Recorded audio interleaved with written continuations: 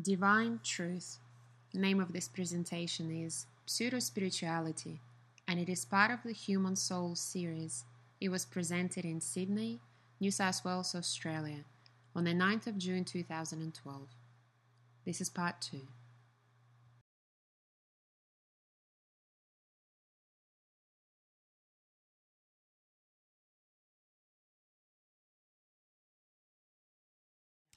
Okay, welcome back. Have a nice lunch. Awesome. It's quite sunny outside now, isn't it? A bit warmer than this morning. Yeah. All right, well, let's proceed with our discussion about pseudo-spirituality. Have we got all the recording is all happening? Awesome. Yep. And just invite you guys again, if you want to ask questions while we're talking, please go ahead. Yeah. Yep, I'll try and keep a lookout for you. And look out. Yeah. All right. So there was 2 basic topics we wanted to talk about now after the break. And the first one was how pseudo-spirituality promotes spirit influence and overcloaking. So what can you tell us about that, or would you like me to? Well, if we look at it as a general introduction first, the problem with pseudo-spirituality is because there are so many addictions involved with pseudo-spirituality. As a result of that, there are a lot of spirits involved with pseudo-spirituality as well. So spirits utilise the addictions of men and women in order to continue to have their own emotions met while they're on Earth or around the Earth in the Earth state. And so we have a lot of what are called earthbound spirits, which you've probably heard the term of. And these earthbound spirits often influence people around the Earth to practice certain things from a religious perspective or in the guise of a religion in order for the people in the spirit world who have yet to resolve their unhealed emotional issues and their issues of being unloving, they finish up embracing the people on Earth and overcloaking them or influencing them into a certain set of beliefs or practices. And perhaps what we need to do is illustrate that by going through them one by one and just illustrating to you how that happens. Yeah. So obviously pseudo-spirituality promotes our facade and fake involvement and requires little knowledge of our real self. Yes. So one of the first problems that we face is because pseudo-spirituality, and it doesn't start with an S, pseudo,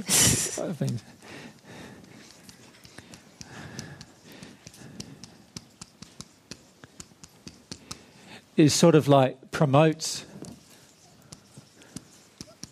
facade.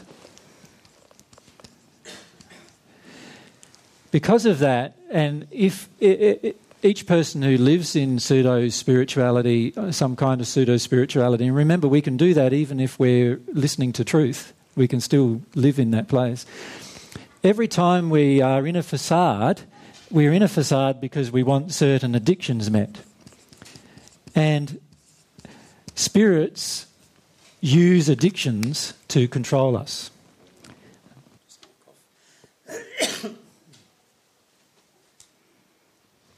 Now, since we're in the state where we want addictions met, that then attracts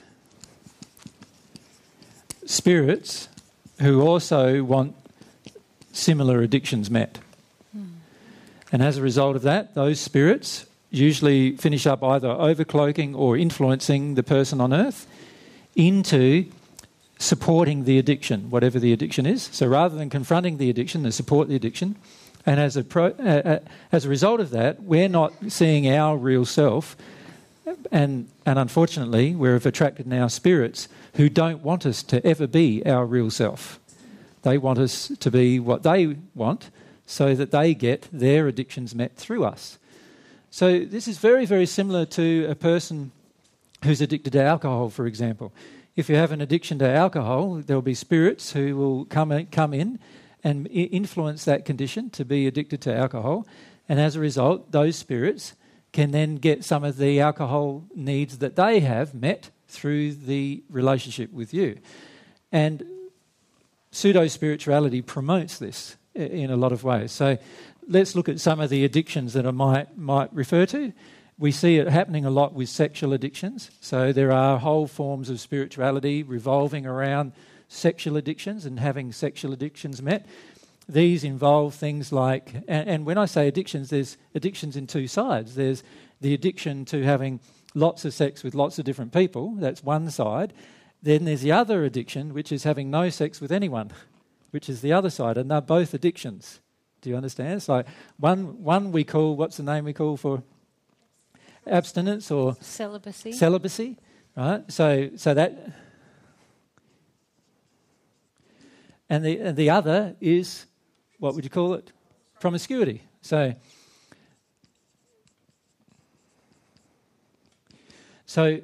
the addiction is either one, is for one or the other, and as a result, you have, even if you're celibate, you often have spirits who believe in no sex, not allowed to have sex for the rest of your life.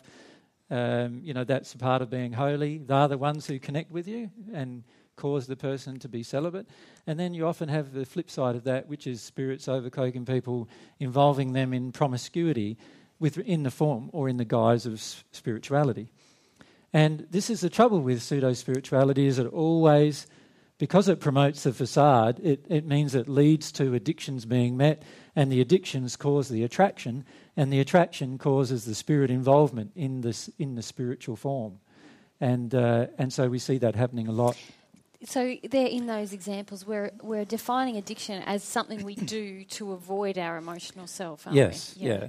Or something we do to avoid pain in our life, yeah. Mm-hmm. Okay, so following on from that, we've said it promotes dependency on external spirit influences, as you've said, and we actually desire spirits to provide energy and experiences for the purpose of comfort, reassurance, or to feel good and whole. Yeah, so let's look at this. What happens then is we become sort of addicted to spiritual experiences.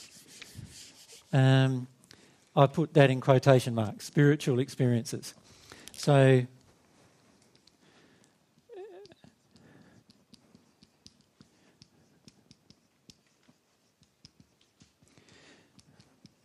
addiction to metaphysical spiritual experiences.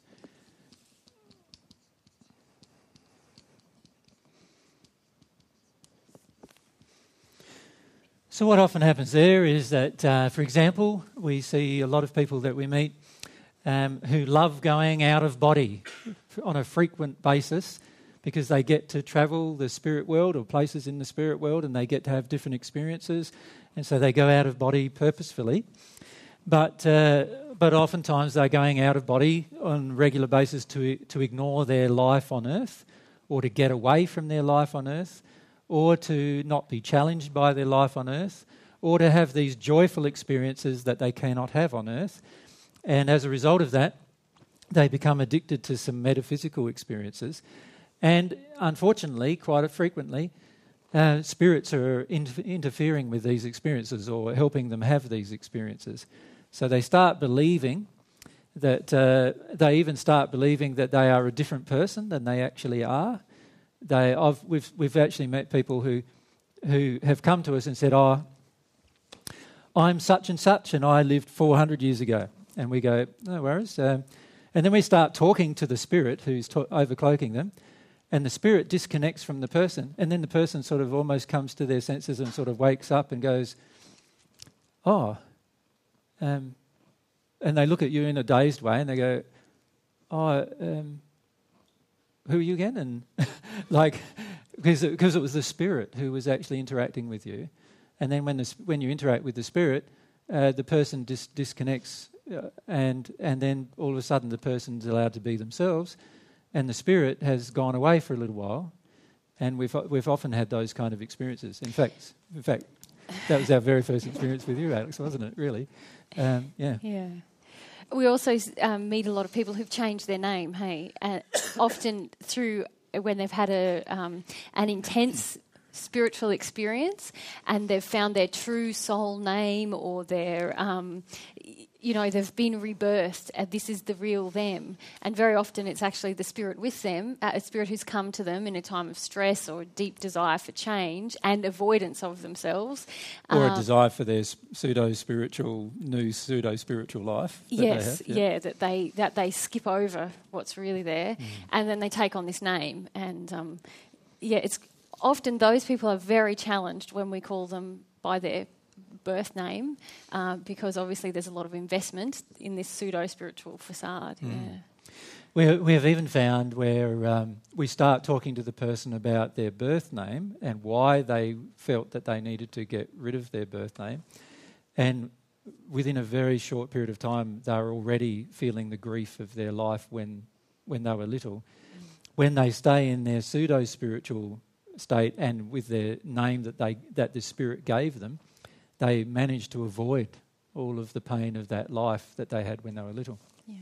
And so we've actually found it very counterproductive for many of them to change their name. If you ever do decide to change your name, make sure you're doing it to not avoid a whole group of emotions. Right? So make sure that the reason why you're doing it is pure, rather than just a reason to avoid a way to avoid things. Because if it's a choice to avoid, quite often the Spirit comes along and tells you the name they have, and that causes a closer bond between you and that Spirit, and that Spirit then gets to direct your entire life. In fact, we've met many, many hundreds and hundreds of people who their entire life is directed by spirits, and they really do not have any will of their own as a result. And very often that happens, doesn't it, when people, even if they have a belief in God, but they want to do God's will. And so they open themselves and ask, okay, God, what is your will? God's will is that we find our own will and exercise our own personality on earth. So very often spirits come along and go, I'll tell you what to do.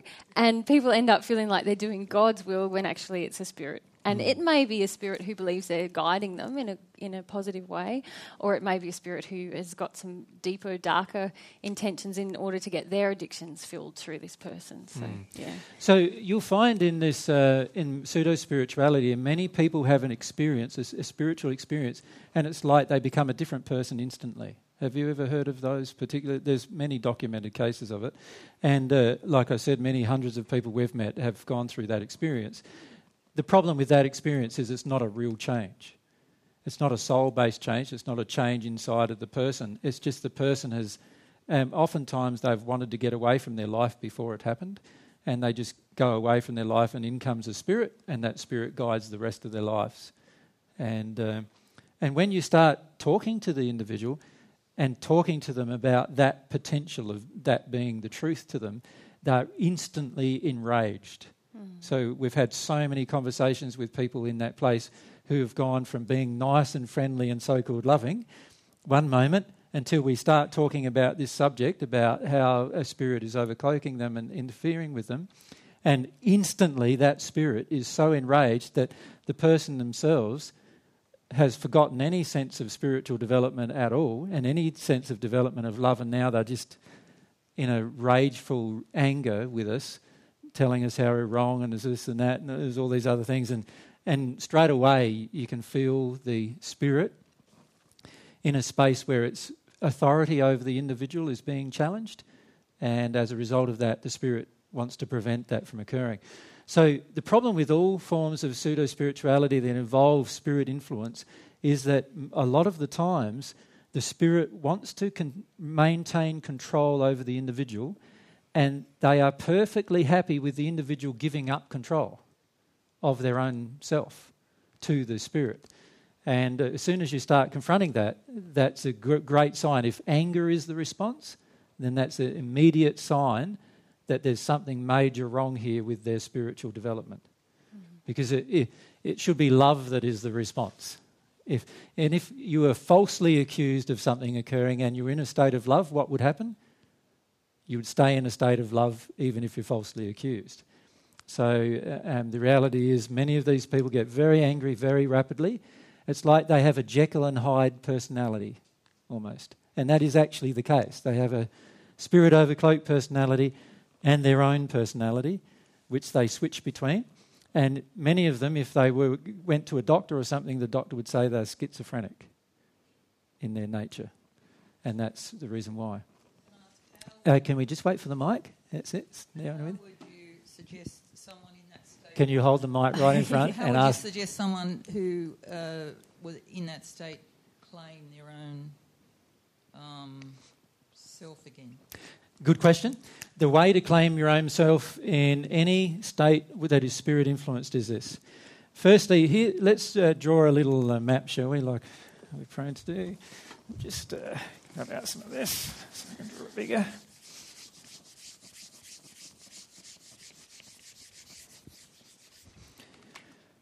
So here's the person on earth. Here's the spirit influence that's around them. So this is the spirit who's influencing the person. The reason why that spirit can influence the person is because this person no longer wants to have control of their own life in some way. So this person here already must have a feeling of wanting to get away from their life.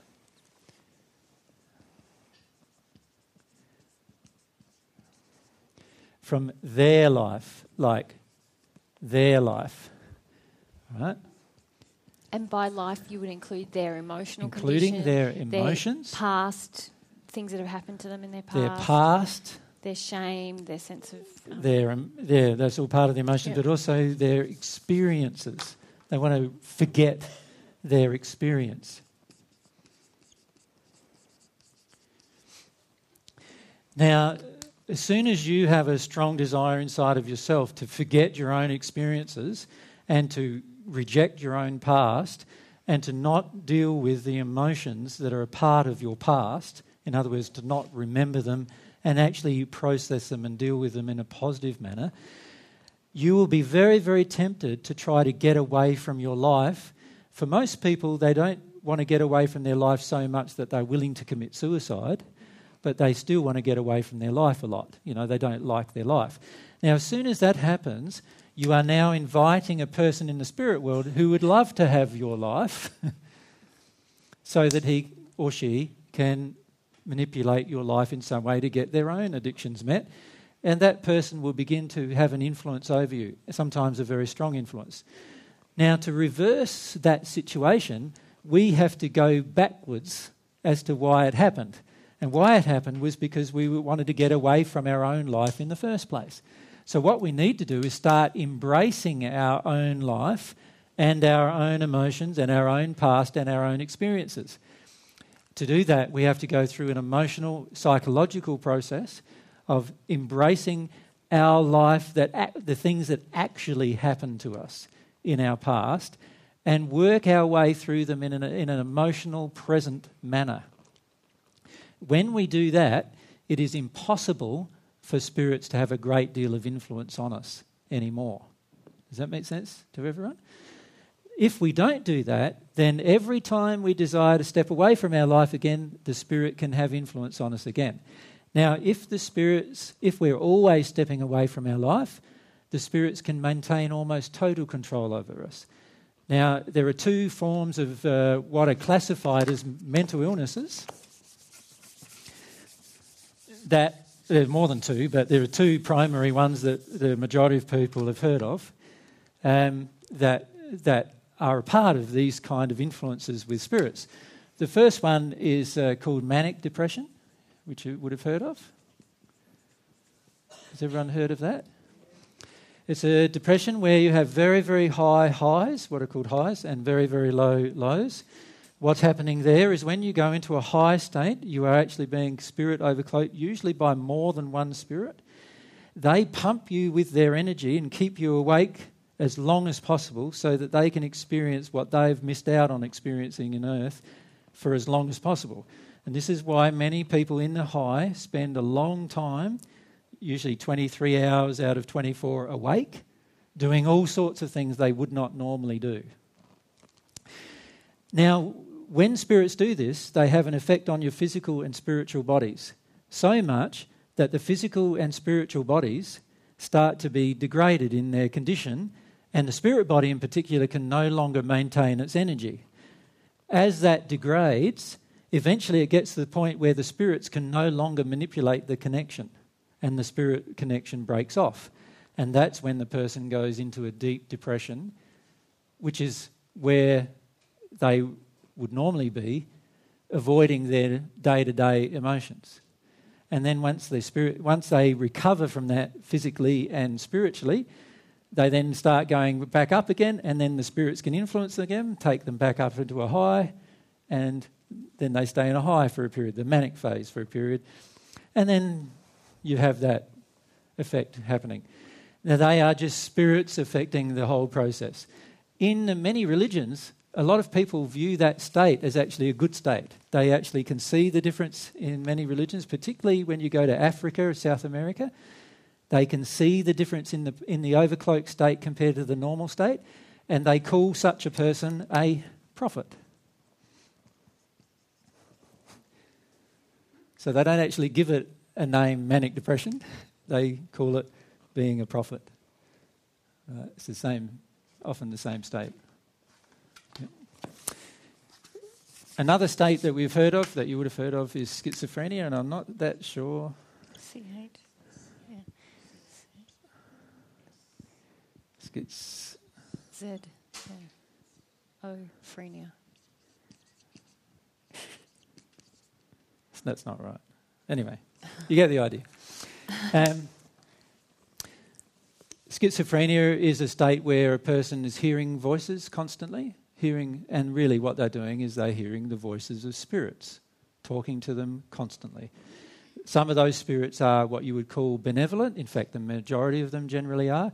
So they want the person to die, or they want the person to do damaging things, or they want the person to do all sorts of other There's malevolent. I think you said benevolent. Malevolent, sorry. And then there are some that are benevolent, but it's rare. But there are some that are benevolent who want to help the person, or so-called want to help the person. This kind of person generally switches between one state and the next, or one spirit and the next sequentially, and so therefore it's very difficult dealing with their day-to-day life. And oftentimes you're dealing with a different person. Every time their character or personality switches, you're actually dealing with a different spirit in the spirit world. And the key is to address each spirit and work out why that spirit is attracted to the person. And once you've worked all those things out, you can see what emotions in the person, the emotion that the person themselves on earth is avoiding. So whenever a person on earth is avoiding something, this causes a much greater attraction for spirit influences upon the person. So pseudo-spirituality promotes avoidance. It actually supports avoidance. It doesn't confront it. It supports addiction and avoidance and facade. Because of that reason, you often see many people who are involved in those forms of spirituality overcloaked or severely influenced by spirits. And you often can be talking to them 1 minute, and then it's like, who are you now? You're like a different person, talking to them the next minute. And the primary reason why is during that time there was a transition of what spirit was controlling the person, or themselves controlling themselves, and then a spirit controlling them. And you often see that relationship. Thanks, Dave. Hi, I was just wondering, do the spirits also, because they're pumping someone with energy, do they lose energy themselves? They do, yes, and eventually they cannot maintain the amount of energy they need to maintain to pump the person full of energy. So they then can no longer do it, and they have to disconnect for a period of time. But because their emotional addiction is to control the person to do certain things. So let's say the spirit is missing out on sex in the spirit world, and they want to overcloak a person on earth who will engage freely in sex if they overcloak them.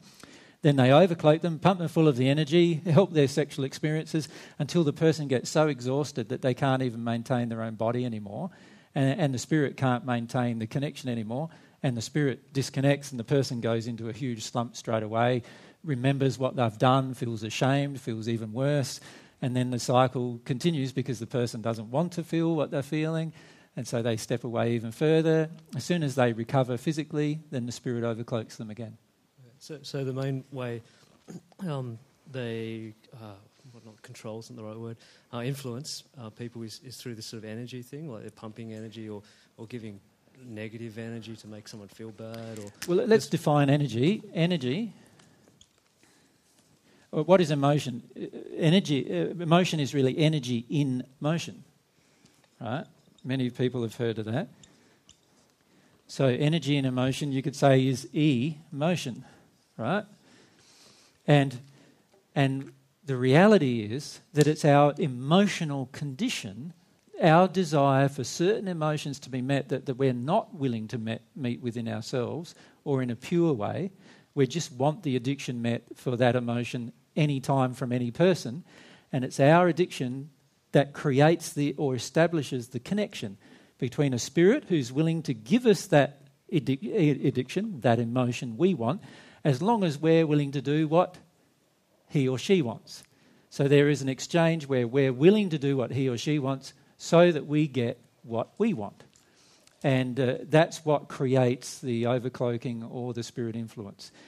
If you are not willing to exchange emotions with people in any addictive manner, in other words, I'm not willing to do something for you if I notice that you are in an addiction and want something from me in that addiction, and you are not willing to do something for me when I am in an addiction, or you notice in me something that seems to be an addiction, then it's very difficult for us to give each other an exchange of emotions that would validate both of us.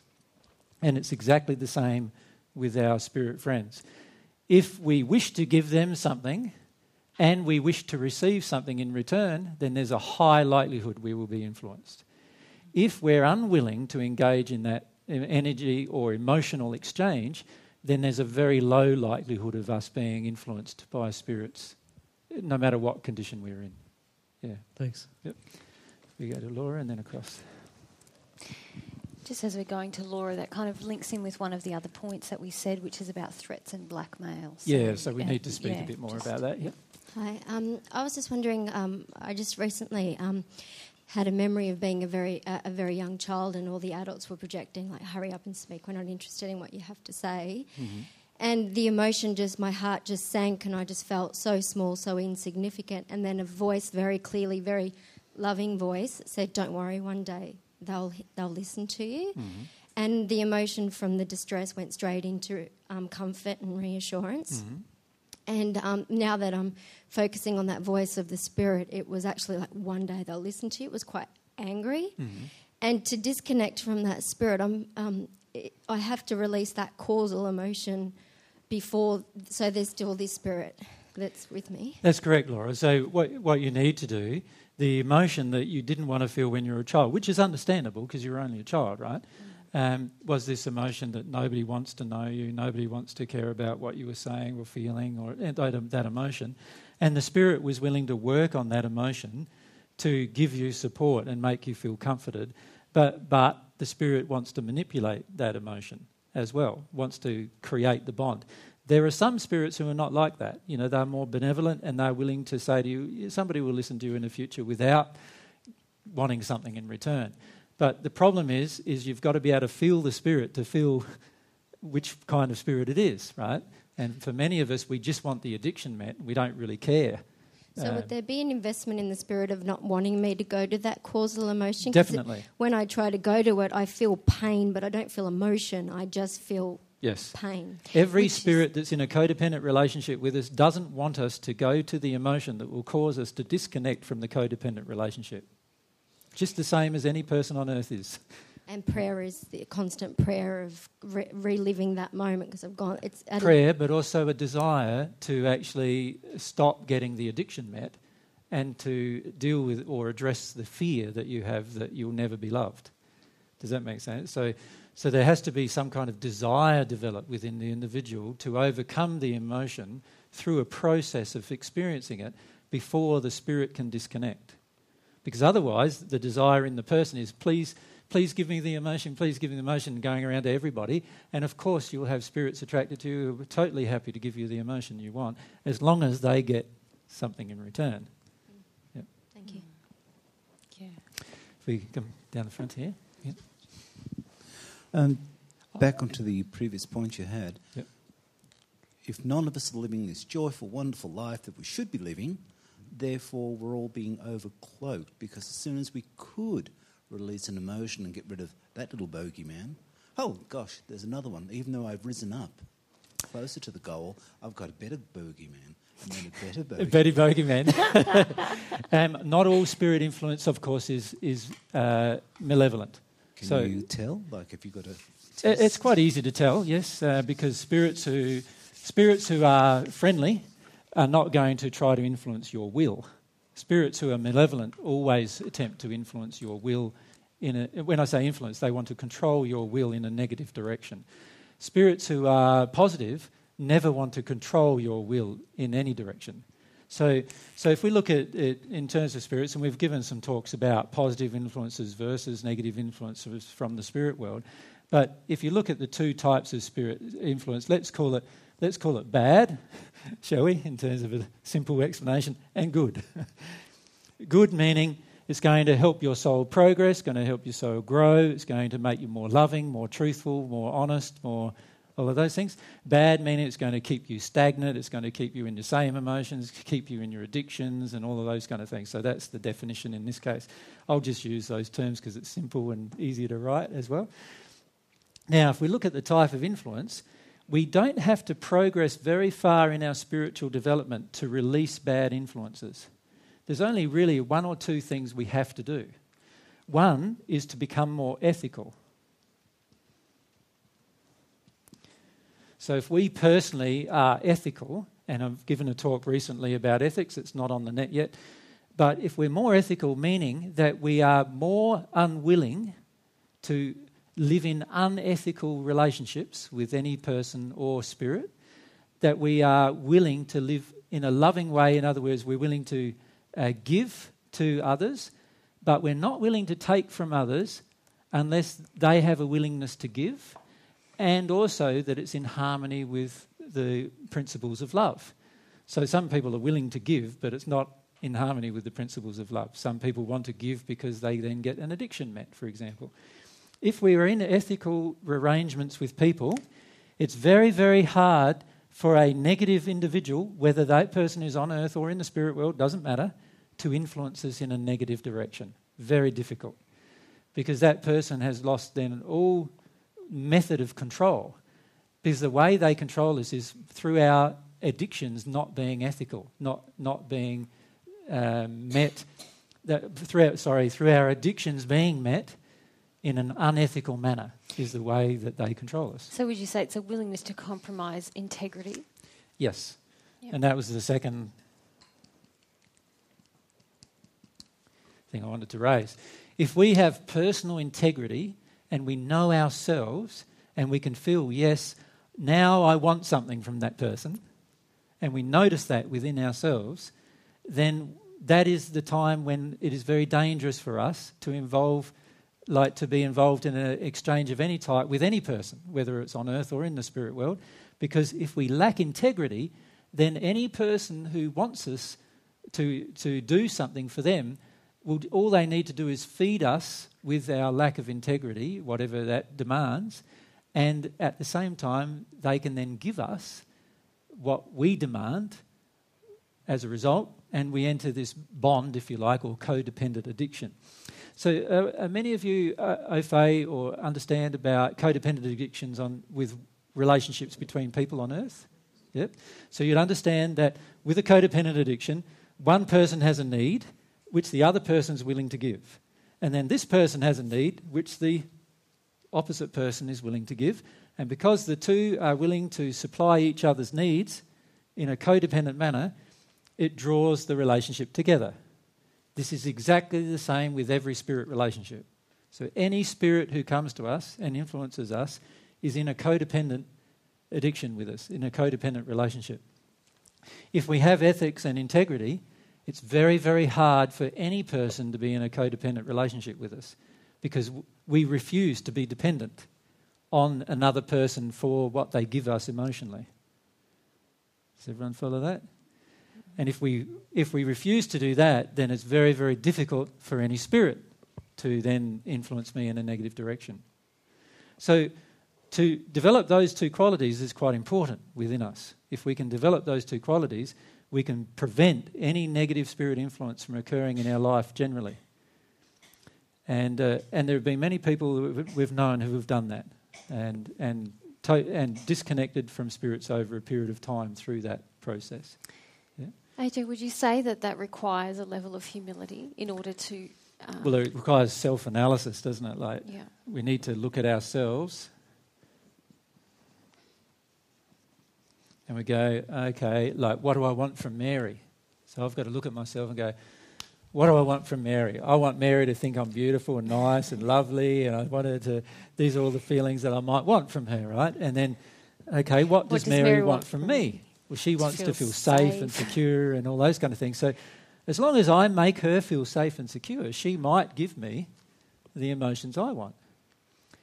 Now, most of the time we do that in a very unconscious manner, but we still do it. Now, if I'm willing to feel that Mary's actually feeling very unsafe, and if I make her feel safe, while that might be great, I might give you nice she feelings. might give me nice feelings as a result, I'm not helping her soul grow. So therefore, it would be unethical for me to make her feel safe. She needs to go through whatever is making her feel unsafe. Does that make sense? And if she goes through that, she can then decide for herself whether she wants to give me any nice feelings or not, without it being a bartering system where I'm exchanging one feeling for another. Now, if I have some ethics, I would go, okay, I know that I badly want this feeling from Mary, this feeling that I'm a nice fella and, you know, I'm sexy and I'm gorgeous and she's into me and all that kind of stuff, right? And so I badly want that from her, so I know that there must be some unhealed emotions inside of me that cause me to want that from her, that I need to heal. So rather than trying to get that from her, I need to heal that inside of me. I need to sort that out, why I have all of those unhealed emotions inside of me. So you imagine if I heal that inside of myself, I will no longer feel like I need that from Mary. I will also no longer feel like I need to give her emotions that make her feel safe and secure. Now, if she does exactly the same thing, she no longer wants emotions from me that make her feel safe and secure, and she's no longer willing to barter with me sexually to get the feeling of being safe and secure, then we are now our true selves. Now, if we come together, it'll be based upon a desire for each other that's pure and not based on a codependent emotional addiction. Can everyone understand that? Now, if Mary has passed, the situation is no different. I'm still on earth and Mary's passed. If I have this emotion coming out of me that I want to be made feel good and nice and gorgeous and, you know, and sexy and all that kind of stuff, and Mary's passed, there's a chance that, and if she's willing to barter that for making her feel safe and secure, then she'll give me that emotion and I can give her the safe and secure emotion. We'll still be in a codependent addiction. It makes no difference whether we're living on earth or whether one of us have passed or whether both of us have passed. We are still going to have to work our way through whether we're being loving or not with our addictions. Now, pseudo-spirituality says that, none of that matters. Pseudo-spirituality says, it's great to give a person. That person, what do they call it? The different forms of... There's even books written about this on earth where there's different forms of love that we like. What's it called? The Love 5 languages of love. And sorry to the writer, I'm sorry, but you're way off.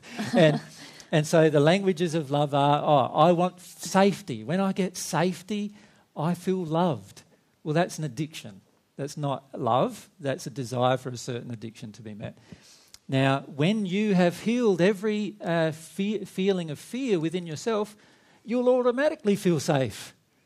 So, of course, you won't, at that point in time, feel like you need the addiction of your safety being met right at that moment. And so when a man comes along and he tries to make you feel safe, you go, what are you doing that for?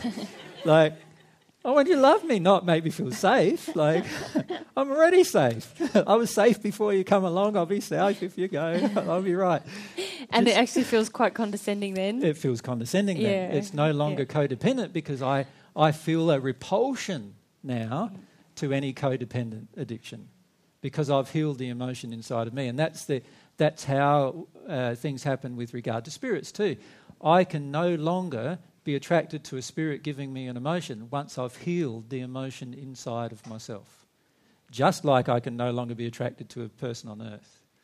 Yeah? So really in answer to the gentleman's question, it's 2 parts, isn't it? There's one, a willingness just to have in personal integrity will reduce a lot. Yep. But then the full completion of it is when we've dealt with all the the emotions. Is that what you're saying? Yes, that's Yep. true. Like, obviously, it's a growing process. We'll Yeah. deal with one emotion, we'll deal with another emotion, and as we deal with different emotions, different spirits leave us and other ones come. But we only have to deal with a couple of different feelings, the ethics and integrity, to stop engaging these spirits emotionally. And that can be done quite quickly. Like, you can do that within a week in your life, basically, to stop engaging the spirits. But for many people, they want to engage the spirits. They want the feeling so badly that they're willing to engage anybody, let alone a spirit. Yep. So they do. Yeah. Now, Yvette's had her hand up for some time, so we'll go back to Yvette. No, we want to go back to Yvette. We want to go back to Yvette because she's had her hand up for some time before then, and I said she would. Thank you. Fire away. So I've had many conversations with people where they have this blank look on their face for, say, 30 seconds, as if they're really glazed. And I always used to think before I found out about spirit attachment that they were just bored of what I was saying. So is a spirit coming in then and getting them to kind of switch out, and is that because of something I've said to them? Usually when people go glazed, there is generally one emotion primarily, and that is whatever subject was being discussed before then, they don't want to be emotionally involved with. Right? Now, generally what happens is a person steps away from that discussion inside of themselves. Now, at that point in time, it depends on how mediumistic they are as to whether a spirit will overcloak them or they'll just be in a dazed state.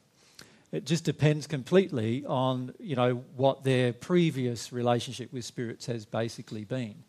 For some people, their previous relationship hasn't been established, and so they just stay in a dazed state until you've changed the subject.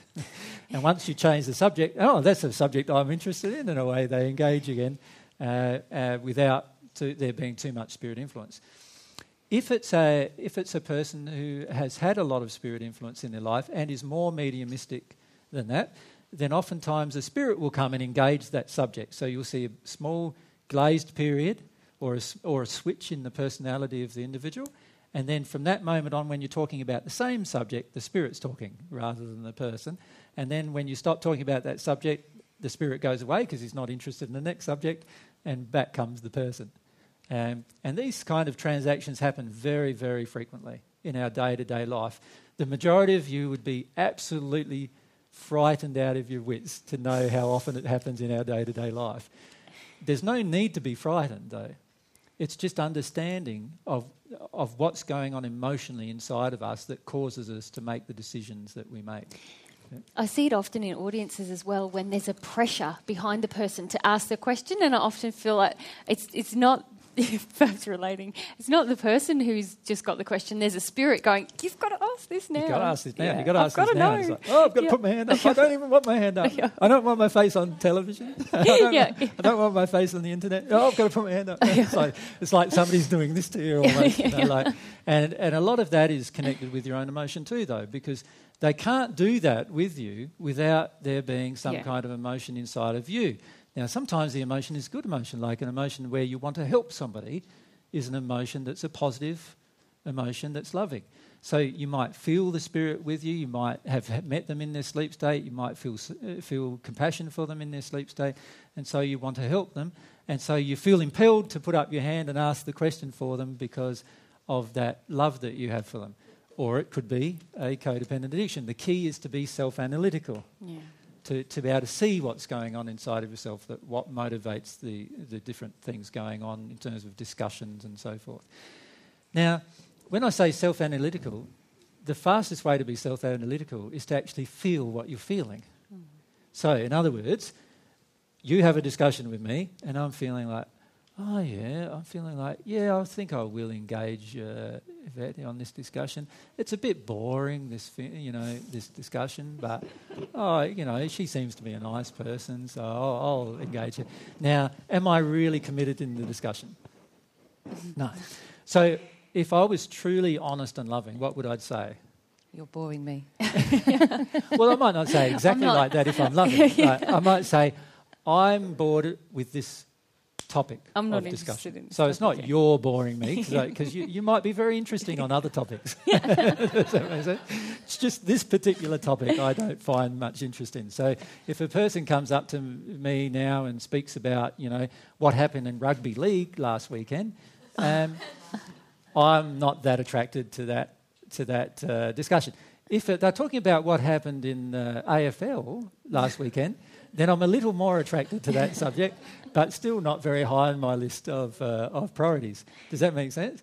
And there might be, inside of any individual, because of our personality and nature, we have literally thousands of topics that may interest us, but also many thousands of topics that may bore us or may when we don't feel that interested in at the time.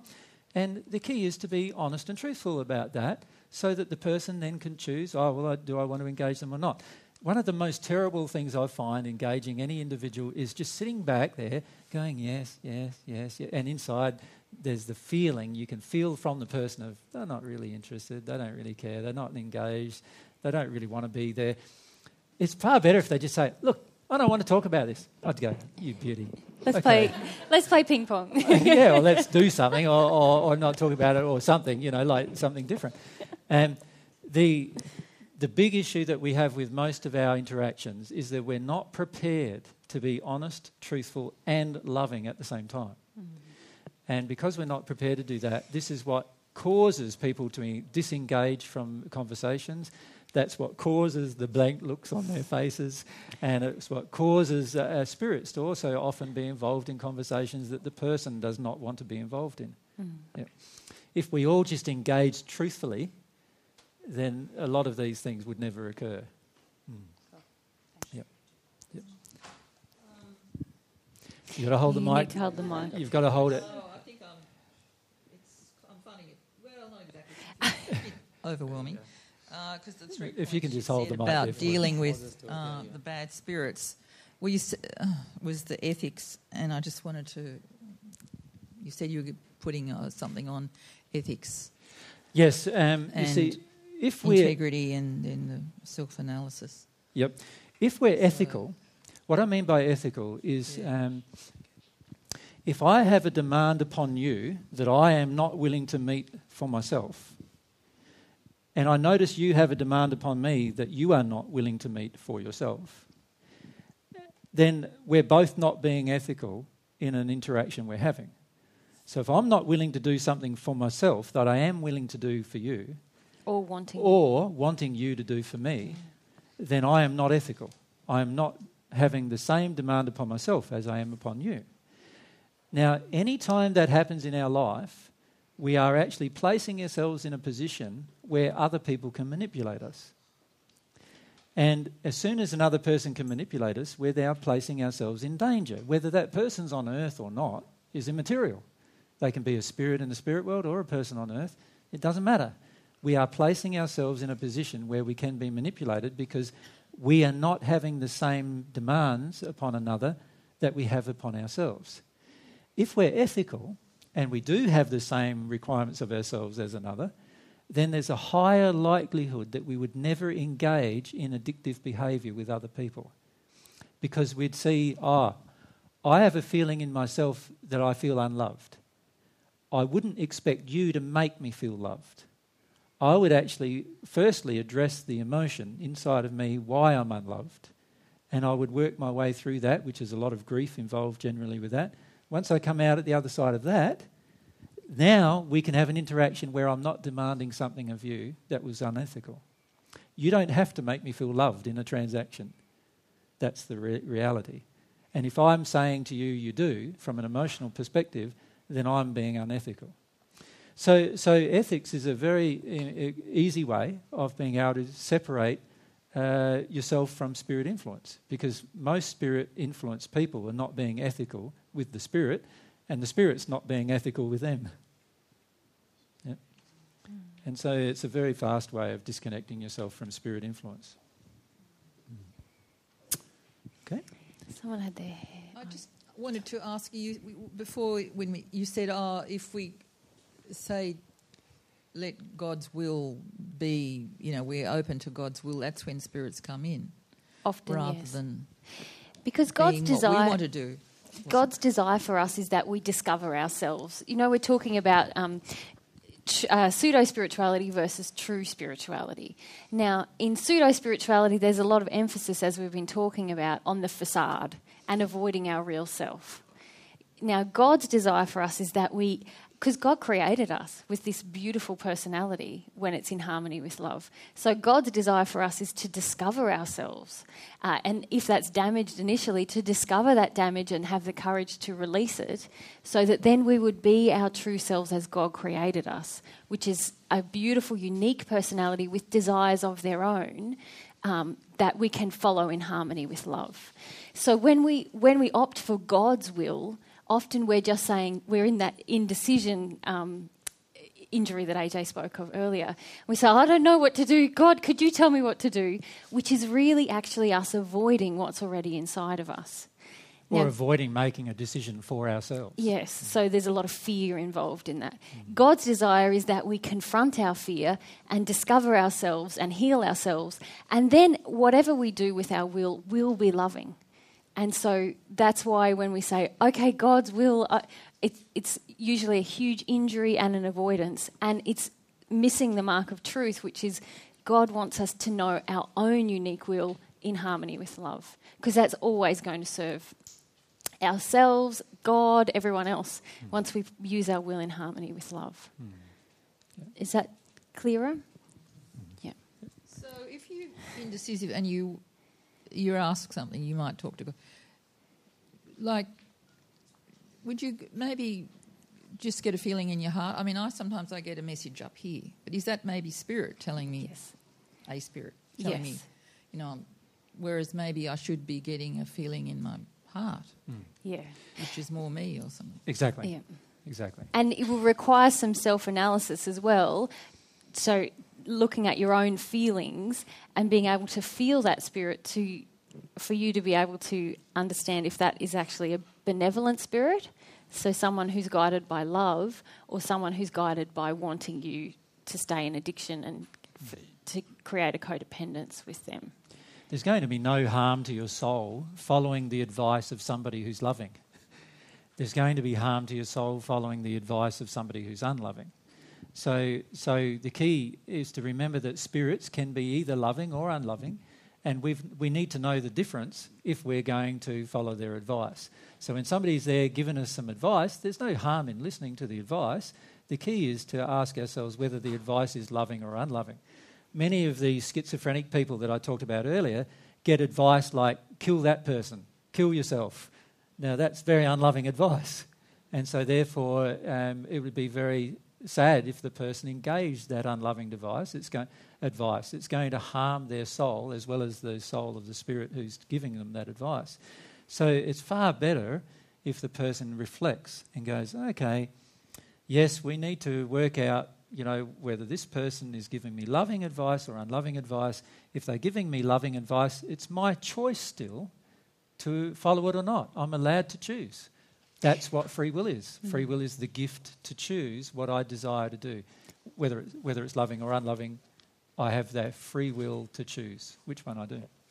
And the danger is, as you've correctly just thought of, when we think that is me, or that is my higher self giving that advice, rather than being connected to ourselves and realising, no, that's somebody else telling me. And pseudo-spirituality encourages us not to examine that.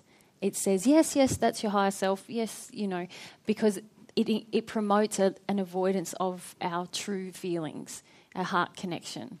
So it's great that you're now thinking, hang on, who is that telling me that? Because and it might be someone very friendly and who's yes. helping your life out, or it might be someone different to that, or it might be someone just feeding an addiction.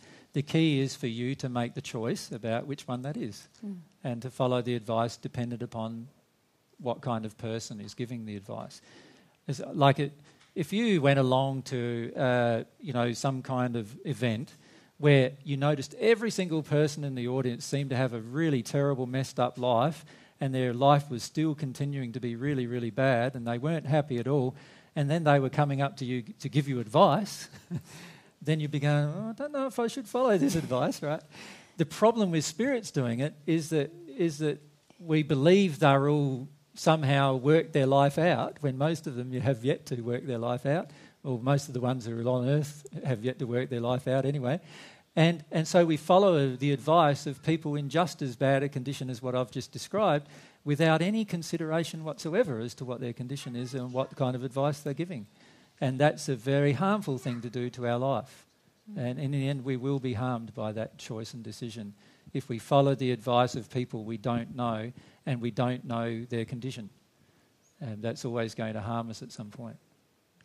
So the key is to use your beautiful will, the gift that God has given you, to work out whether the person is loving or unloving, or work out whether they're being truthful or not truthful. Decide for yourself. And once you decide for yourself, you have the choice then to do whatever you wish.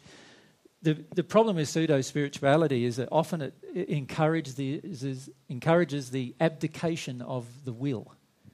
So in other words, we give up our own will because we've got this person talking to us every day saying this is what we should do, who we believe is God. And I know we have this friend of ours who, when we first met him, he woke up every single morning and he would say to himself, whatever you want me to do, I will do today. And he got a heap of messages about straight away he got a heap of messages about what he should do that day, and he engaged every single one of those things that he could do that day. He engaged, or he followed every single piece of advice he was given. And one of the first questions I asked him when we met was, do you know who's giving you the advice? And he had no idea who's giving him the advice. And if he could have seen the spirits who were giving the advice, he would never have listened to their advice. Now, those spirits encouraged him to leave his family, which he now regrets. They were encouraging him to leave most of his friends, which he now regrets. And they were actually encouraging him to actually die, which he started to recognise as well. Right? And then he started realising that group of spirits weren't as nice as what he originally thought. He thought they were God. They were telling him, the voices were telling him that it was God talking to him and so forth. But the advice was all sorts of very unloving advice. So it's definitely not God giving unloving advice. If you come across that. I suffered from nocturnal panic attacks, and it took me 8 long, arduous years of research to find that I was sort of being attacked, shall we say, by spirit entities or energies. Mm-hmm. And I found an esoteric healer, and in one session I was released, and I haven't had a panic attack since 2003. Mm-hmm. Can you tell me what he actually did? Because it just absolutely turned my life around. It was fantastic. And I have the best life of anybody I know now. But prior to that, I was going through absolute hell. I can explain what happened, good. Certainly. He probably is not aware of what happened, actually, himself. So it's good for you to know what actually happened. Here's yourself. You were, from quite a young age, had a spirit attached to you who was attached to and attracted to you because of fear. Fear of things that happened in your childhood that she saw happen, and she had happen even worse things in her childhood. And she was attracted to your fear, and she would heighten your fear. Does that make sense? The more I talk about it, you'll find you possibly, in the end, will even know her personality and so forth. Now, what would happen in night times for you is that you'd have these male spirits come along, right, who would be attracted to the combination of your fears and attracted to her fear in particular, and then they would try to attack her through you or you via her through the fear, the relationship that you had. As a result, you're very, very frightened. You've been very frightened from a very young age, yes? Yeah. Now, what he did was he didn't get rid of those spirits. He helped her go. Does that make sense? When she disconnected from you, you had only your fear again to deal with rather than the combination of your and her fear. And also, these spirits who were attacking were attracted to her primarily and her fear primarily, not necessarily to yours. And so for that reason, you no longer feel that attack and therefore no longer go into a panic. However, can I point out one thing? You still have some childhood fear to deal with. And while you have that childhood fear inside of you, there is the potential of some other woman spirit who's afraid coming and attaching herself to you at some point in the future, and the same dynamic being set up again. Now, because the reason why it hasn't happened for the last 8 years is because once you release the connection, you are in less fear. And as a result, there's less spirits wanting to connect to you who are also in fear. Does that make sense? As soon as the connection is severed, that's what has occurred. So what this esoteric healer did was help you disconnect from that spirit who was in fear, which is a very good, lovely gift, yes, that the person gave you. Yeah. You need to speak into the microphone so that the audience can hear you, though. And that's what's happened to you in your life. Now, what would even be better, though, for yourself is to address the childhood fear that still remains within you. And the only way you're going to address that is by actually feeling it. Now, a lot of people believe that if they feel it, they'll attract a bad spirit again. That is not the case. It's only if you deny it that you'll attract them again. Does that make sense? The key is to feel it and release it, and then it's gone for you for good. And from that moment on, there is no chance of you ever being overcloaked by another spirit. What other thing the esoteric healer did for you, though, which is perhaps less helpful, is there is now a spirit who is a friend of the esoteric healer who is now protecting you from being influenced by any fear-based spirit. Does that make sense? So this friend of the esoteric healer feels he's doing you a favour, and you believe he is, of course, because he knows that you still have this inside of you.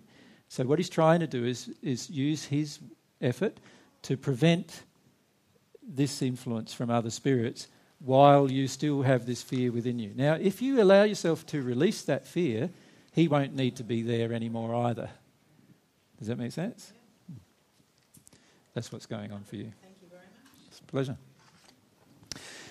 The reason why these kind of events happen is because around many healers, there are spirits who have a deep desire to help people on earth, but they're not sure how to do it. And for many of them, the way they do it is by protecting the person from other people they feel are the negative influences. So this spirit believes he's doing you a favour, but in the long run, you're still going to have to deal with the fear. Does that make sense? Yep. Which has been there from a very young age through childhood events that you're aware of, yes? Yep. Yeah, my pleasure. Okay, let's proceed down the... Yep, let's... You've covered a lot of what we've got written here. Because we want to get onto the sexual addictions. Yep. That's always the bit where are we up to time-wise? Well, we need to probably leave that section. We're going to put this outline on the net, so any of you want to read the additional things that you've lost or whatever. We want to get onto the sexual addictions because it is a big part of what we notice in pseudo-spirituality. So. All right, so let's just go to pseudo-spirituality meets sexual addictions. Mm-hmm. Yes. Okay, so pseudo-spirituality looks for reasons and beliefs to hide behind the sexual addiction rather than confront it. Yes. And we've listed here 2 different ways that can happen. So I just go ahead and outline the first and then... perhaps we can... Does everyone understand what Mary has said there? I think you need the examples to illustrate it. So we need to use some examples perhaps to illustrate it. So let's go on to the examples and then we'll illustrate the point. So when we have a lot of sexual shame, for example, and we don't want to confront the sexual shame, so that's shame that's in us from childhood, we're carrying it and we don't want to confront that terrible feeling inside of ourselves, we often promote sexual suppression and we choose a form of spirituality that is a vehicle for suppression. So does everyone understand that? So let's start with the emotion of sexual shame. Or sometimes we feel it as sexual guilt, which often comes from the way in which our parents have treated us when we've touched ourselves sexually or something like that when we're very young. We often get a lot of shame projected at us and a lot of anger and rage projected at us as a child. So this sexual shame and guilt builds within us, and sometimes our parents already have it, so then that causes us to already have it. So now, which way do we respond to it? There's usually one of two different ways. One way is to reject it completely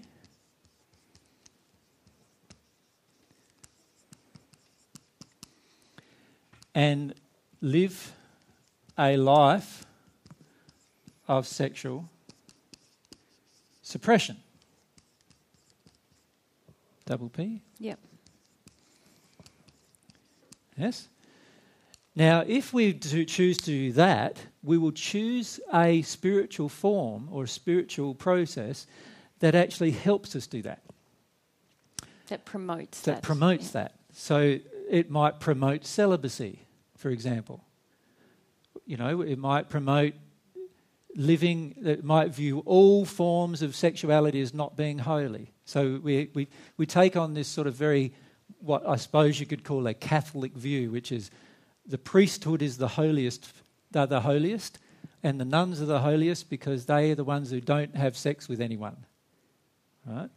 And we have a tendency then to take on that particular viewpoint, even where we begin to live our own life in a similar manner. So in other words, we know we don't wish to engage in relationships if they involve sex, for example. So you have many people going down that track, rejecting completely their sexuality and living a life of sexual suppression and choosing forms of beliefs that support their suppression. Yes? So that would involve some kind of Eastern philosophies as well where desire is judged, would you say? Yes. Sometimes some types of Eastern philosophies, they actually believe in the suppression of all desire. You've heard of that? Yes? So in other words, they believe that if you have desire, you are yet to be spiritually developed. Right? And there are many forms of Eastern religion that are based around this one premise, that desire causes all forms of problems. Right? And I can't agree with it at all. God created us to have desire. I just believe the desire must be addressed in a loving manner. But unfortunately, many believe suppression of all desire is the way to live your life. And that often comes from deeper unhealed emotions about childhood events that have occurred to the individual. Yeah? And so that's also predominant within societies. For instance, I've been involved in a yogic tradition, yep. And we were taught that you might have your householder phase where you raise your children, but then you would go off and you would leave your partner and you would go on your own spiritual journey. Yes. And that obviously appealed to me most recently because of all this shame and guilt of what I had done in the past. It also appeals for other emotional reasons besides sexual reasons. So being special and... Being special, also not wanting to be controlled by your love for another, not wanting to feel the potential of rejection from love, like the other person rejecting you. So we often reject other people before they'll reject us. There's all sorts of emotional reasons why we'll leave somebody that we've spent most of our life with, and not all of them are loving. Yes. But they're actually saying that in order to do certain higher spiritual practices that you can't be having sex or that you can't. So that fits in with that, obviously. Exactly. So, and I disagree with that completely. God gave a woman a vagina and a man a penis. So that means from God's perspective, having such organs are holy in themselves. It's a holy creation in itself. Any type of religious belief or any type of spiritual belief or practice that promotes the misuse of them or the complete non-use of them, right, is in itself obviously flawed, right? From a logical perspective, it's flawed. So any type of practice that involves those kind of things is flawed. So whenever a religious person or a person on a certain spiritual path promotes to us that to have a higher form of faith or a higher form of spirituality, we must reject our sexuality. They are automatically out of harmony with logic, but they're also automatically out of harmony with the creation of our own body. So therefore, it can't be spiritual. I actually feel it's not spiritual. It's the complete opposite. Yeah. Does that make sense? Thank you. Yep. The second thing we may do is Sorry? Yeah, sorry. You On that first point, though, we talked about two different things. So we might be attracted to a path that promotes sexual suppression, or we will just judge sexuality as dirty and celibacy as holy and pure. But we're still carrying that shame, and it might manifest itself even, for example, a priest who becomes engaged with pedophilia, or a monk who lauds celibacy but is continually fighting this kind of sexual desire, and they're judging it through their shame. Yeah, and I've seen even people who are meant to be well developed on that path of sexual suppression, if we could call it that, such as the Dalai Lama. He has even commented that he often has trouble controlling his sexual urges, he calls it. And I don't think it's a trouble. I think the trouble is not recognising them as a part of his spiritual nature. Instead, what he's doing is trying to deny them as a part of his spiritual nature, which is why we finish up having trouble with them. Exactly. Yep. There's so much about sexuality. So we need to understand that this sexual suppression, as a form of spirituality, is never going to enhance our life. It is never going to be completely successful in suppressing our nature. And there are many, many people who have discovered that in their life, of course. Yep. Okay, so the converse thing that pseudo-spirituality might do, rather than looking for reasons to suppress or ways to suppress, it looks for reasons and beliefs to help us openly live in our sexual addiction. Right. So this time, instead of rejecting completely a life of sexual and have a life of sexual suppression, we openly accept and practice sexual promiscuity. And ironically, this can be driven by exactly the same emotion, can't it? By the emotion of shame.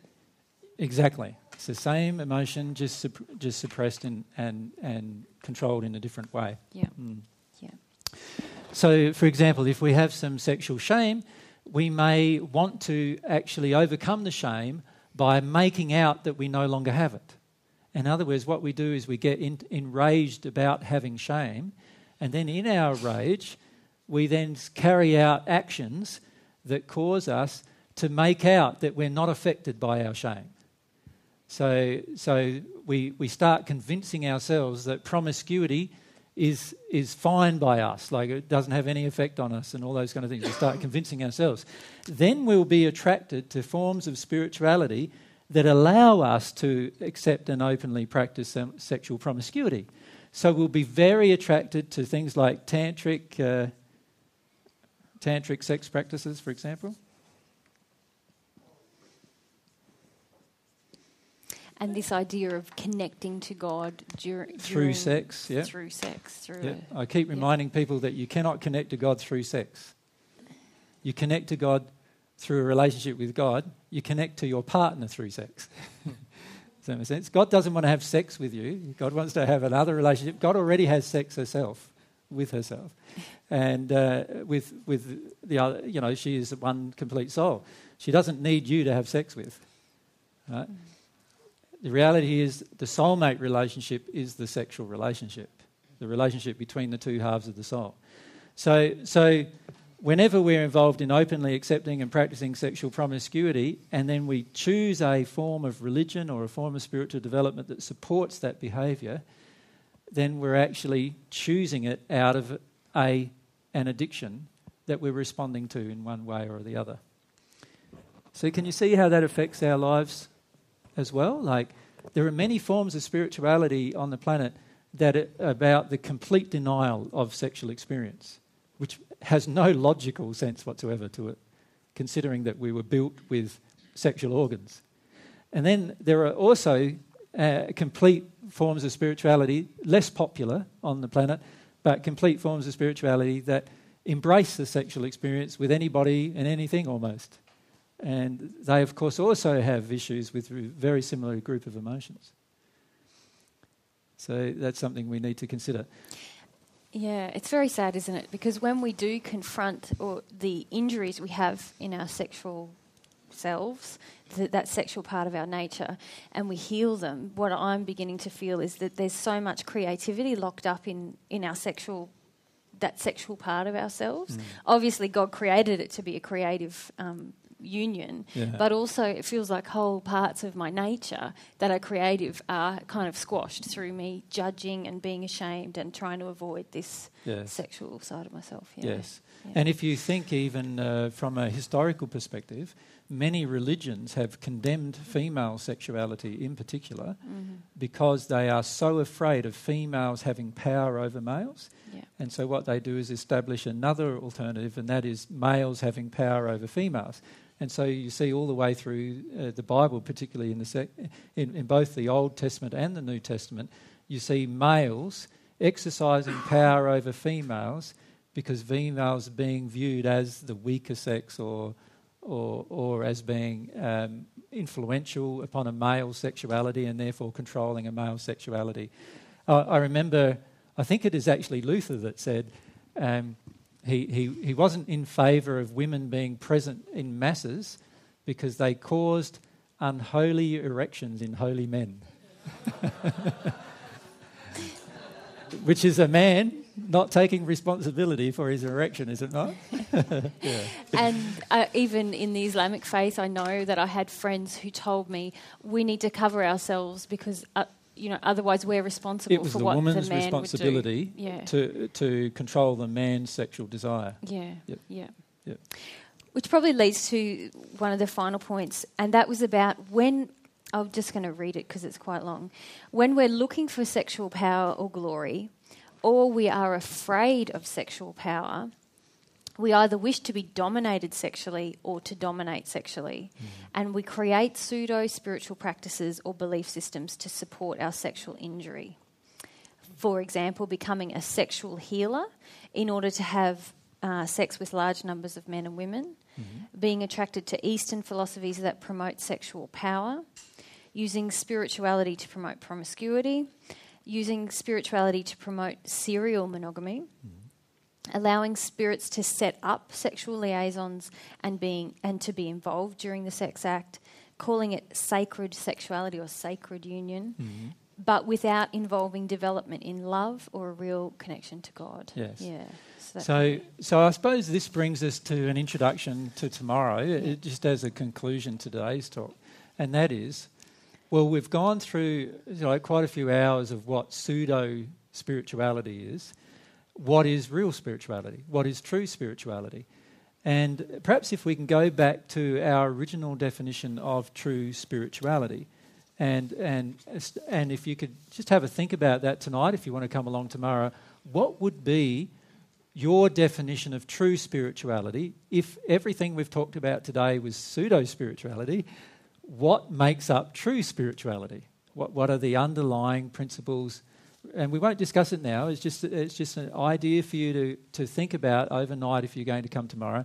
What is real spirituality? What is true spirituality in contrast to what we've actually talked about today?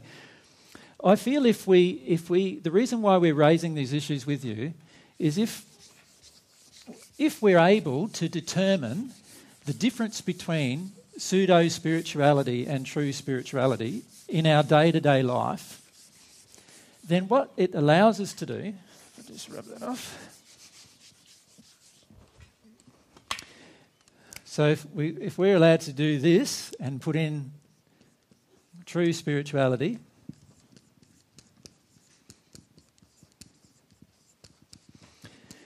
if we're able to determine the attributes and qualities of pseudo-spirituality, and if we're able to determine the attributes and qualities of true spirituality, can you see that in your day-to-day life, whatever is happening, you'll be able to see what event relates to which type of spirituality quite easily.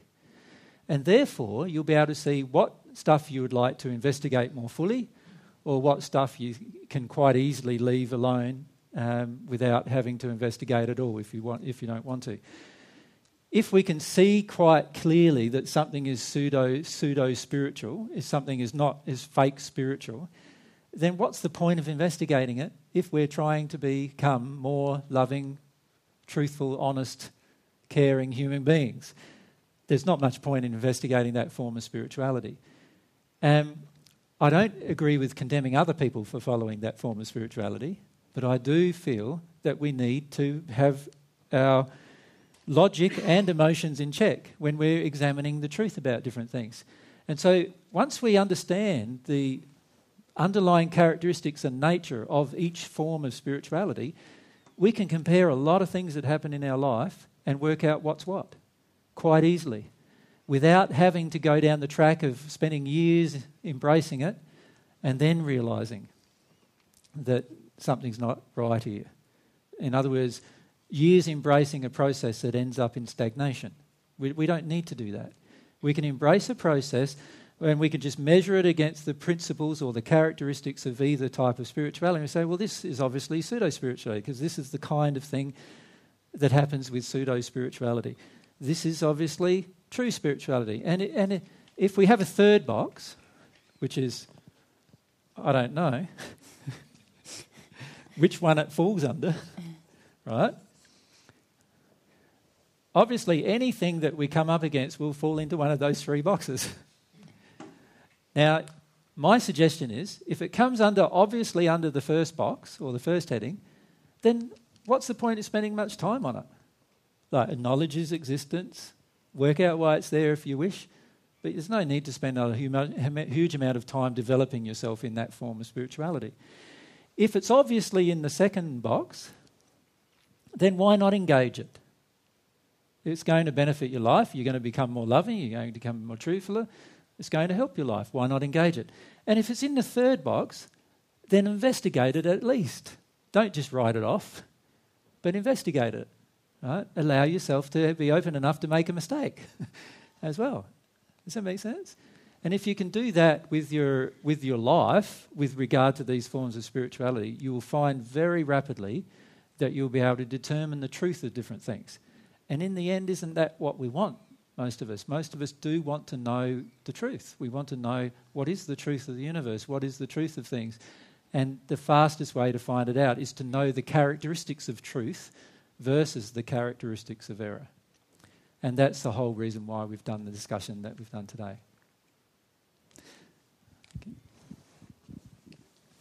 Is it possible that because of I think there was 11 points, there were so many emotional reasons that we were pulled to the spiritual path, that if we haven't released some emotional shift, that we'll still be in pseudo-spirituality, approaching it, masking it as true spirituality? Like, the awareness is one thing but we do have to release the emotions that drove us to pseudo-spirituality because they're still in our soul. Exactly. And otherwise we'll be tempted to engage with a true spiritual practice in a pseudo-spiritual way. Yeah. So in other words, we'll be tempted to go, oh yes, I know that I need to be more loving. So what I'll try to do is I'll try to be more loving. Now, love comes from your heart. You can't try to be more loving. You either are more loving or you aren't more loving. Now, if you're not, there's something in your heart that's forcing you to not be. You need to remove it from yourself before you will be. And this is where we need to start understanding our soul better. Our soul guides, what psychologists often call the unconscious mind, I would actually classify as the soul. Often it's our soul that guides our actions and behaviour without us even being aware intellectually of what we're doing.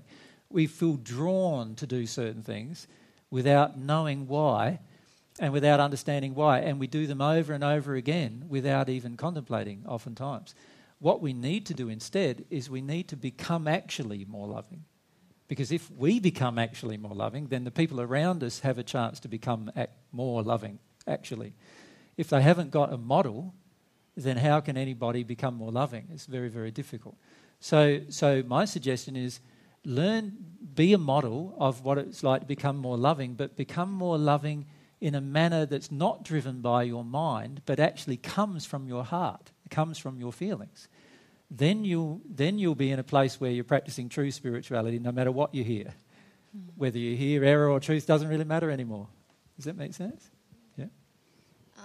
And also when we start getting clear logically what is true and what is pseudo, and we act ethically with our clarity of logical truth, it can also break codependent relationships and addiction with spirits, enabling the causal emotions easier access? Yes, very much so. So, for example, if I decide inside of myself that I'm not going to engage ethically in codependent relationships anymore, and I'm going to notice when I've got an addiction that I want met by the other person, and instead of trying to get the addiction met, I'm going to try to feel why I want the addiction met instead, then I have a higher likelihood of being truthfully spiritual.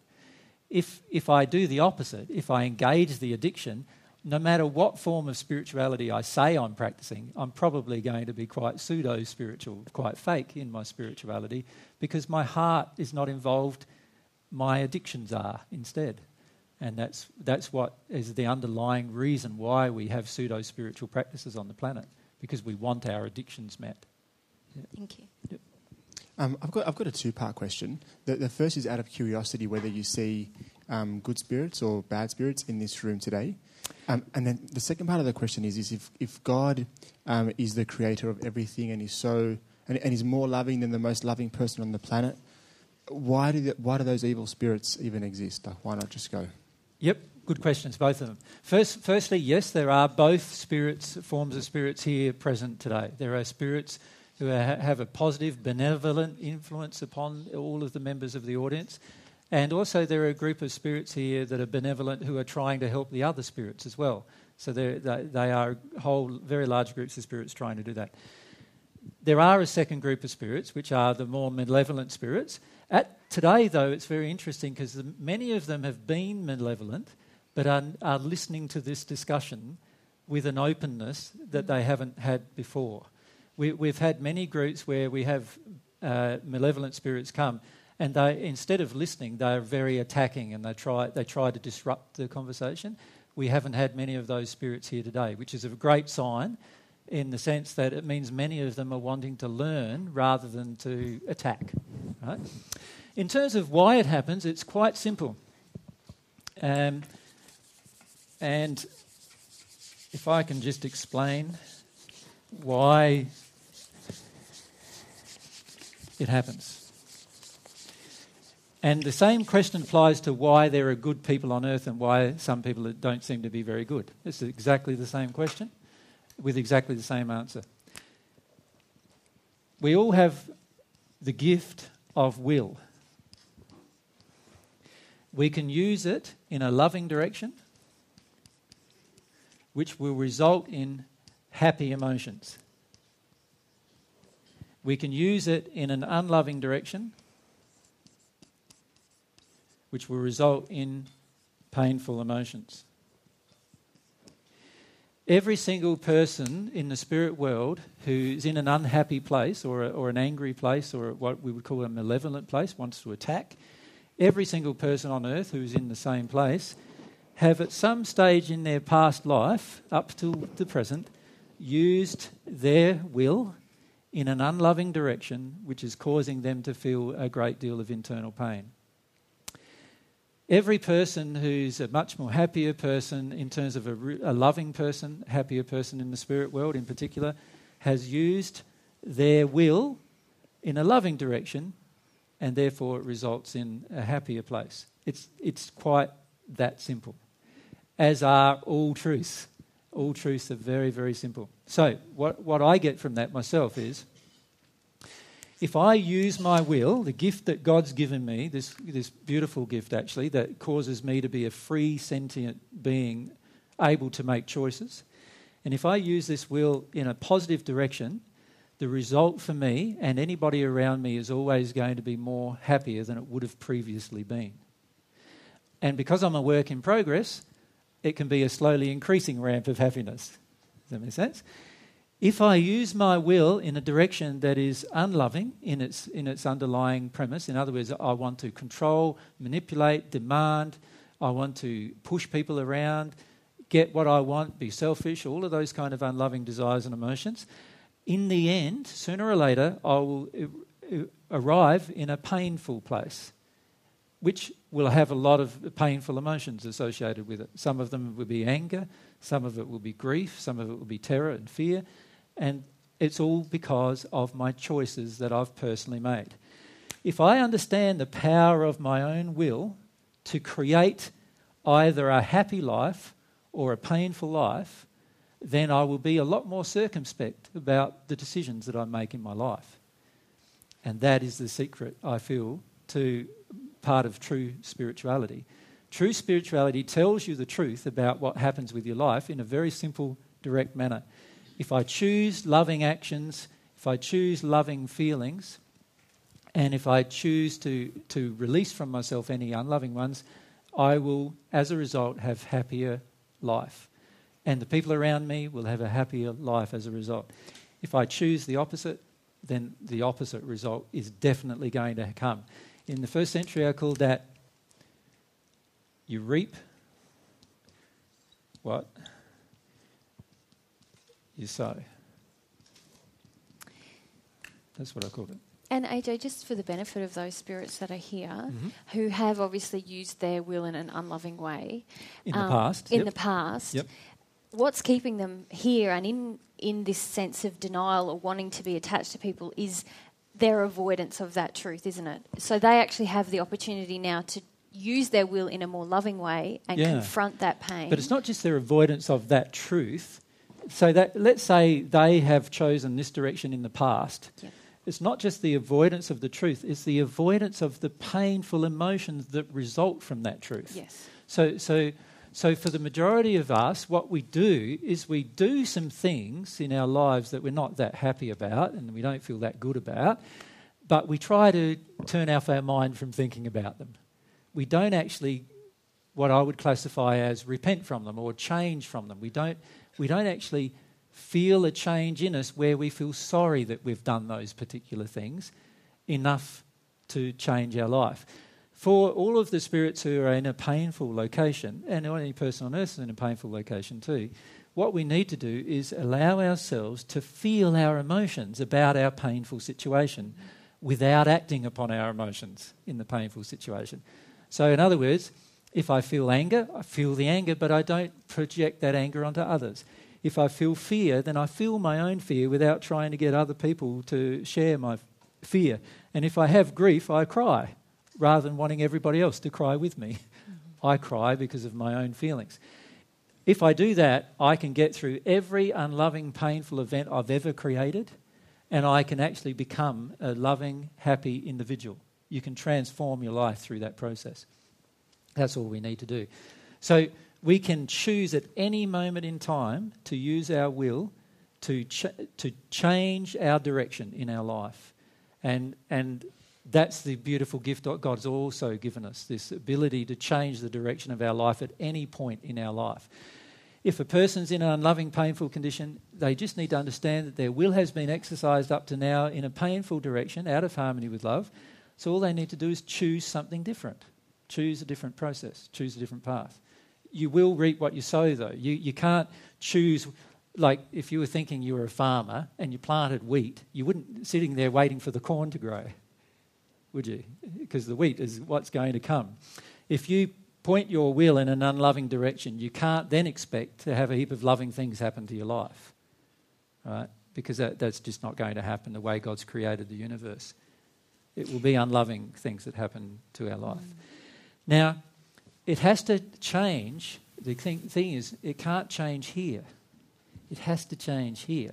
Remember, pseudo-spirituality causes us to think we can change here without changing here. Right? True spirituality will cause us to believe that we have to change the heart. We have to change our motivations. We have to change our feelings and our emotions before we're actually going to change anything. Everything we attract is based around what's in our heart, not what's in our head. Right? So we need to understand that, and it's what's in our heart that needs to change. So we need to change what we sow, beginning with our heart. Our own heart has to change. Once we do that, then we will find ourselves having a more happy life. But it will be a progressive place. It can't be instantaneous because we have done things in the past often that are out of harmony with love. So we're going to have to work our way through those and slowly progress to the place where we're more loving and happier as a result. And even though it might seem difficult to understand that now there's these negative influences around us here on earth, and where's the justice in that? It's actually a provision of God's love that He's allowing, even after we pass, the opportunity to change and grow. And hasn't reduced our will in any way, although there are some restrictions, more restrictions He places on us once we pass in terms of where we can go. And the more restrictions that we've placed on ourselves, to be honest. Yes, it's more relating to the choices we've used with our will while we're on earth. But it is actually just that we're still granted that opportunity to use our will in harmony with love or in disharmony with love. Yeah. So what we'd like to recommend today is to just have a think about the chat that we've had today.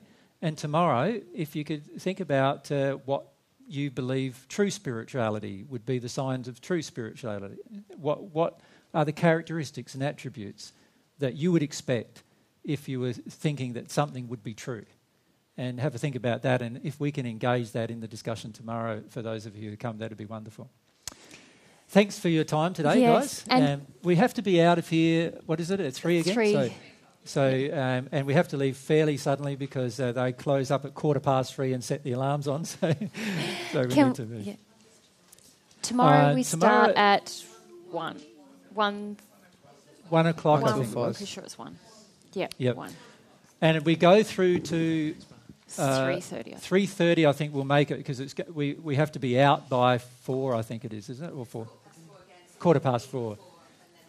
Yeah, and we've got to pack up in that time too. Yeah, so 3:30 it probably. So we'll have to finish about 3:30 or even a bit earlier tomorrow. Could we just thank some people? David and Yvette have done a lot of organising to have our venue and actually donated our venue. So thank you guys so much. To those. Yeah. Thank you. And also to our support crew, Lena and Igor and Joy, Cavill and Diana who come and help us today. Thank you. Yeah. And we'd like to thank you guys for your time today, and we look forward to catching those of you who want to come tomorrow, here tomorrow again. Yeah, thank you. So good night. Thanks.